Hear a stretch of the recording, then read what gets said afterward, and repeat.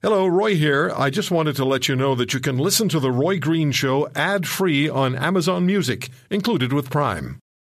Passionate about standing up for all Canadians. The Roy Green Show continues.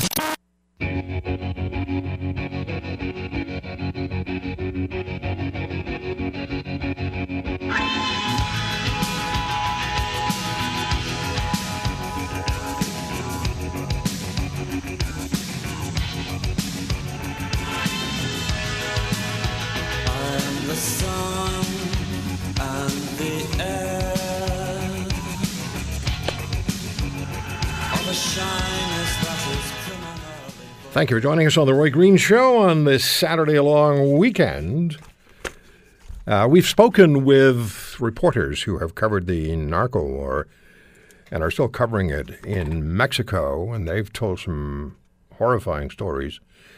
And now there's warning, as we've been talking about, the federal government has warned Canadian police that violent gangs, not just MS-13, but violent gangs, are trying to sneak across the U.S.-Canada border, and this is to get away from Donald Trump's immigration policy, which is ever-changing. And MS-13 has been mentioned by name, but other ones apparently are as well, and the Prime Minister of Canada is doing very, very little. I was reading a review of a new book called Gangster Warlords, and this is written by Nick Miroff, the Latin American correspondent for the Washington Post. Reading Gangster Warlords is like riding shotgun through the darkest battlefields of the drug war with a hard-boiled narcotics detective at the wheel. You won't want to get out of the car. With terrific storytelling and analytical sweep, Grillo's guided tour lays bare the interconnected nature of 21st century crime and drug trafficking in the Americas. His warlords are the region's new insurgents, offering no ideology beyond power and riches. The ripples of their violence reach further than we tend to acknowledge, and they aren't going away anytime soon. Ioan Grillo, another report says, and we'll talk to him in just a few seconds. I was going to read this to you. His newest offering, Gangster Warlords, Drug Dollars, Killing Fields, and the New Politics of Latin America, takes a look at the crime wars that are slowly swallowing up countries across the Latin American and Caribbean landscape. We read about the killings, mass murders, and drug-infested ghettos every day, but Ioan Grillo is out in front in the favelas of Brazil, the barrios of El Salvador, to the shantytowns of Jamaica. He is frontline and center, reporting on what he calls the new battlefields of America since 2001. Gangster Warlords pinpoints a criminal insurgency that has spiraled into chaos and needs to be confronted now. Gangster Warlords. And Ioan Grillo has reported as well for Time magazine and other major media. Ioan, thank you for the time, and my apologies for mispronouncing your first name all day. No problem at all. It's a funny name. It's hard to pronounce. Tell us, please, who are the Gangster Warlords? What is this new class of gangster? And I'm thinking of some of the individuals who almost have a Robin Hood descriptor about them while they're committing massive and violent criminal activity. Who are they? Where did they come from? Well, I've been based in Mexico now for 17 years and was covering the drug violence here. And after a certain point, it became very clear this was no cops and robbers type situation. You know, this wasn't something just on the police pages of newspapers. This was a major upheaval, a major political situation. This was the main issue facing Mexico. And I also realized this was not only Mexico, but very similar situations were happening down in Guatemala, El Salvador, Honduras, Brazil, Venezuela, and so many countries in Latin America and the Caribbean. So I traveled around interviewing many of the people themselves, the gang members themselves, as well as the police officers, the victims, and all kinds of people in these societies. And I would say that these gangster warlords, they're a weird hybrid. It's something in the 21st century. They are gangsters and criminals, but they're also political players. They're also major businessmen in illicit areas. They also sometimes, like you say, provide Robin Hood-like social work in their communities. And overall, they cause or part of this very, very destabilized situation in the region that has led many people to flee like refugees to the United States, to Canada, and to other countries. So when we talk about them, we're talking about the likes of El Chapo and Pablo Escobar, who to locals were they were heroes because they created opportunities for them. They built them hospitals. They built them soccer fields. They made them feel like they were important and they were finally having somebody who had their backs. Meanwhile, they're making billions of dollars, and it doesn't matter to them one way or another how many people die in the process. Death is just a tool of the trade, I imagine. Yeah, I mean, anti-heroes, sometimes you use that word. I mean, it's a very mixed thing because in these communities you have people who look up to them. You have people who say, I was recently in the mountains, in the village of El Chaco, and I actually interviewed his mother and his cousin and various people in his community. And there's people there who, yes, say these guys are heroes, they build roads, they care for the sick. But then also, I talked to the mother whose son was dragged away and murdered in this area, whose body was buried, and she finally discovered it after 3 years. You talk to people who have, one poor girl who was in Honduras who was paralyzed, a 14-year-old girl who was paralyzed with a stray bullet, with gangsters fighting. So you have this terror, but also sometimes money, sometimes fame in these communities. So would Canada be an attractive target for these individuals, particularly at a time when our border isn't really defended, or the border laws and rules about entering the country don't seem to be enforced with any kind of enthusiasm? Well, the first thing I would say is, actually many of these groups have been in Canada for a long time. And in fact, Canada is part of this because, if you look at drugs coming from Mexican cartels, there's a long-established drug trafficking route of drugs going to Chicago and then going from Chicago up to Canadian cities. If you look at the groups from Jamaica, another big crime family, these posses from Jamaica, they've long had connections to Canada. So Canada's been part of this situation for a long time. Now, with the situation of the gangs now coming, the MS-13 and other gangs, I think that there certainly is a genuine concern. There should be a genuine concern about the growth of these gangs in these areas. However, I would add that one thing is that there are only a minority of the migrants going into the country, a very small minority, and really to help fight the gangs, I think the police need to work well with people in these communities, including sometimes undocumented people in these communities. It's when these people are in the shadows that the gangs can grow, they can shake down people, they can kidnap people and take advantage of that situation. Okay, let me take a quick break. We'll come back with Yohan Grillo and speak more with him about, and specifically about MS-13, because that is the gang that Canadian intelligence agencies have been warning municipal police forces about, that they may be crossing the border into Canada. Another one of Mr. Grillo's books is El Narco, and that is Inside Mexico's Criminal Insurgency. I have that book at home, and I just emailed to Yohan earlier that it's number one on my list to read of the books I have at home now. We'll come back with Yohan Grillo and speak more and get into the realities of MS-13. Stay with us. Looking for the truth and not worried about rattling some cages to get at it. This is The Roy Green Show.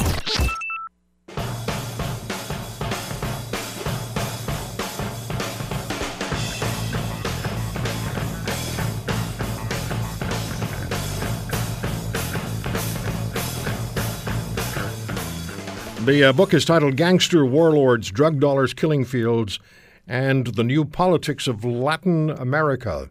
Think about that. Yohan Grillo is the author. He joins us on The Roy Green Show on the Chorus Radio Network.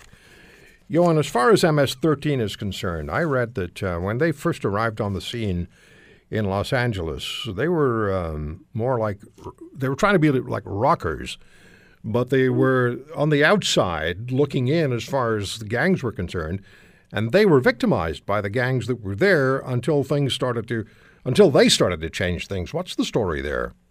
Yeah, that's exactly right. The very first members who came from El Salvador during the Civil War in El Salvador back in the 1980s, and they were young kids, often fleeing the Civil War because the army would recruit child soldiers and the guerrillas would recruit child soldiers. So it was very difficult to be a teenager in El Salvador back in the 1980s. So they would go as refugees to Los Angeles and find themselves often bullied by Mexican American gangsters, by African American gangsters. And they eventually formed their own gang, and they used to go to Black Sabbath concerts and have this devil's sign, which became like an M eventually. They kind of flipped it around to become like an M for Mara Salvatrucha. And then as they were bullied, they fought back, and people would come who were hardened, who'd been in the war, who'd been fighting with the guerrillas or with the military, and used to like using machetes. And they used to cut people up, hack people up. And I was talking to one probation officer at the time, working with gang members, and when all these killings started happening, they didn't really know who they were. They suddenly saw these killings appearing in Hispanic communities. They didn't know who this gang was, but it gradually got much tougher and got a very tough reputation. They have a reputation. They've been on Long Island, New York, particularly, and that's where the focus was. I think when President Trump was talking about them, although he was looking also at a national perspective, but on Long Island, New York, they have a history of extreme violence and murdered 2 teenage girls' best friends. They were apparently looking for someone else they were going to murder, but they came across these 2 teenage girls. One of them had at some time perhaps insulted an MS-13 member. Someone made a phone call to the local boss to ask what they should do, and the answer came back. This is, again, I'm just reading what I heard. The answer came back, kill them, and these 2 girls were just viciously murdered, and they have a history of that in Suffolk County on Long Island. Is that their normal modus operandus? Tragically, it is. After 1992, when the Civil War finished in El Salvador, the United States deported many of them back there, and then over the 90s to try and get rid of this problem. But back in a war-torn country of El Salvador, they grew and became extremely violent, and they could get away with extreme violence. Then they spread to Honduras, to Guatemala, and because they could get away killing so easily, they make members murder to join the gang, sometimes murder several people. And I interviewed various members down there who have killed sometimes over 30 people, sometimes even more, 50, 60. And it's quite incredible level of death. So then they started creeping back into the United States, but as a much tougher, more violent gang than they were back in the 1980s. And for them to commit murder really is nothing. It is really very ordinary, very daily what they do. 50, 60 murders, 1 individual, and it's nothing. I mean, it is. I've talked with these people about, when you first commit murder. Often they first commit murder down in Central America when they're 13, 14 years old. You have schools down there where there's MS-13 members in the school, in the classes, and the teachers are terrified because the gang members can kill them if they give them a bad grade. I mean, it really is that bad. There's no exaggeration. Any time in El Salvador, in Honduras, in Guatemala, where there's gangs, you see this reality where there's, many, many tragic tales. Girls in neighborhoods where a gang member wants to go out with a girl, she refuses his advances, and they kill the family. And these are stories you can hear time and time again in these areas. Your book is titled Gangster Warlords, Drug Dollars, Killing Fields, and the New Politics of Latin America. And clearly these gangs, not just MS-13, but the others that you write about, they do, in fact, threaten governments. The Mexican government hasn't been able to deal with the cartels. I've had one reporter say to me, you don't know who's winning some of the times, and you don't know who's on whose side some of the time. But are these gangs a legitimate threat to in-place governments in stable countries, or a legitimate threat to in-place governments in unstable countries? So, yeah, you're very right to point out a difference. I think when they're in places like El Salvador, you have weak governments, or in Honduras, and some of these neighborhoods, you see the resources the police have are quite few. So these gangs can really control these areas. They have the guns, they have the manpower, and you go to these places, and the gangs are effectively governing these areas. I mean, they have rules sometimes in the community about what people can do. and what they can't do. And they really do control and they make businesses pay them money. Now, it's very, very different when they in somewhere like the United States or Canada, where you have much stronger state, where you have much more powerful police. And so, for example, when I mentioned that the level of murder they commit in Central America, they don't commit the same level of murder in the United States because they're going to get caught much more quickly. However, their growth is still, I think, a genuine concern. I talked to one guy who'd been a leader of a cell of the MS-13. They're called cliques or cliquas. He'd been the head of a clique of MS-13 in Maryland, and he was describing how they worked there, how they recruited young people in the school system, how they had hundreds of people in his particular clique following them.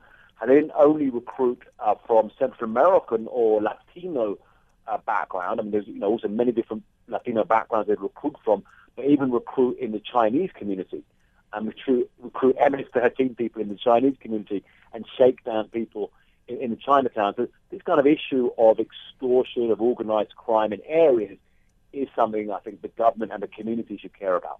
All right. We're not talking about groups that were intact in the past tense. These are groups and gangs that are in place now and are growing.